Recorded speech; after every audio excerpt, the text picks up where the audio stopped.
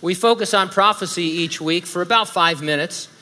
As you know by now, the Bible is 30% prophecy, and about 500 of those are the yet-to-be-fulfilled prophecies of the last days. It's more than a curiosity with us. It's extremely practical on several levels. For one thing, it shakes off spiritual apathy that we're all prone to. The Apostle Paul said, "Know the time," speaking of the end times, "that now it is high time to awake out of sleep, for now our salvation is nearer than when we first believed." Prophecy also encourages holy living.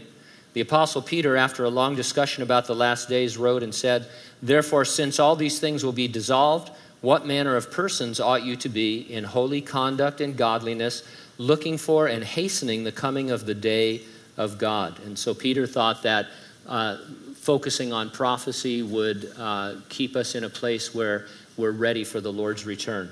Add to that the fact that the book of the Revelation promises you a blessing just for reading it. Maybe we should read it more often. Looking at today's headlines, it seems that the time in which we live is one in which several prophecies could easily go from unfulfilled to fulfilled. The future Great Tribulation described in the Revelation predicts a cashless economy that is accessed by what is described as a mark on the right hand or forehead. It sounds a great deal like biometrics. We define biometrics as the measurement of unique physical or other characteristics as a means of verifying personal identity. We're perhaps most familiar with fingerprints, but there are any number of other biometrics being used today, like vein prints and palm prints and iris scans and facial recognition. It's clear that society is moving ever closer to a system of commerce and a way of life that will require biometric identification in order for its citizens to participate. And so this week I read a couple of stories involving biometrics and border security. One was titled "Biometric Border Trial to Scan Faces Through Cars at Mexican Border." Here's some excerpts from that article. U.S. border authorities are planning to launch a biometric border system at a checkpoint in Mexico that will scan the faces of drivers as they enter the country. Called the Vehicle Face System, it is in part a product of a research conducted at the Oak Ridge National Laboratory last year, which involved the development of technology that allows a single camera sensor to scan an image at multiple focal ranges at the same time. This technology is critical for allowing cameras to biometrically scan faces of drivers through windshields, with border authorities aiming to scan each individual entering the country from Mexico by car and to match their biometrics against information in government databases. Meanwhile, on the northern border, another article about Canada, excerpts from that article. Canada's biometric border screening program is going to expand dramatically this year. It's the latest example of a global trend toward enhanced biometric border screening, with Canada's immigration minister highlighting its security benefits.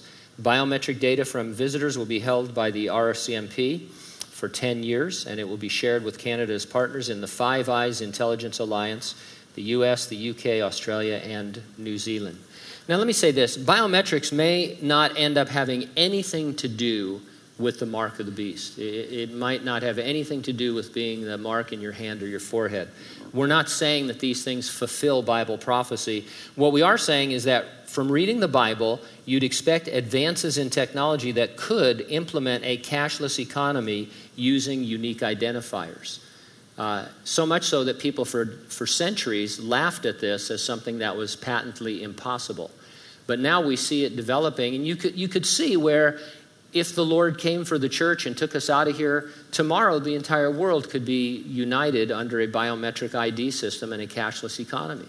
And what we're saying is that when you read these things in the Bible and then look in the world, you see them practically able to be fulfilled, and that's because we have all of these prophecies that are yet to be fulfilled.